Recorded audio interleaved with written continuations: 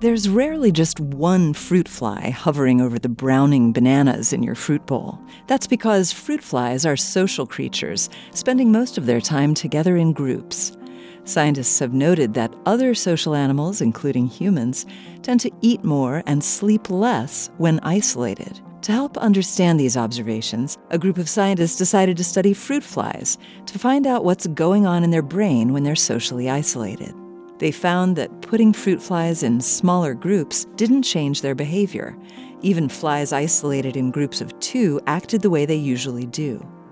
But once a fruit fly was isolated all by itself, it began to show the behaviors that scientists have observed in other animals, eating more and sleeping less. When they took their investigation further, they found that these changes were connected with brain cells called P2 neurons.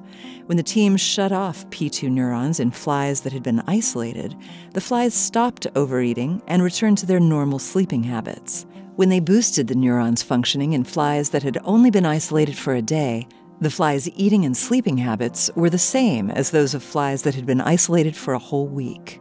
The scientists think that these neurons are linked to the fruit fly's perceptions of how long they've been isolated. We don't know whether these same biological mechanisms are linked to similar behaviors we've seen in humans. But if you've been noticing your eating and sleeping habits change during isolation too, maybe you'll feel some kinship with those pesky fruit flies. This moment of science comes from Indiana University. There are thousands more moments of science on our website at amomentofscience.org. I'm Yael Ksander.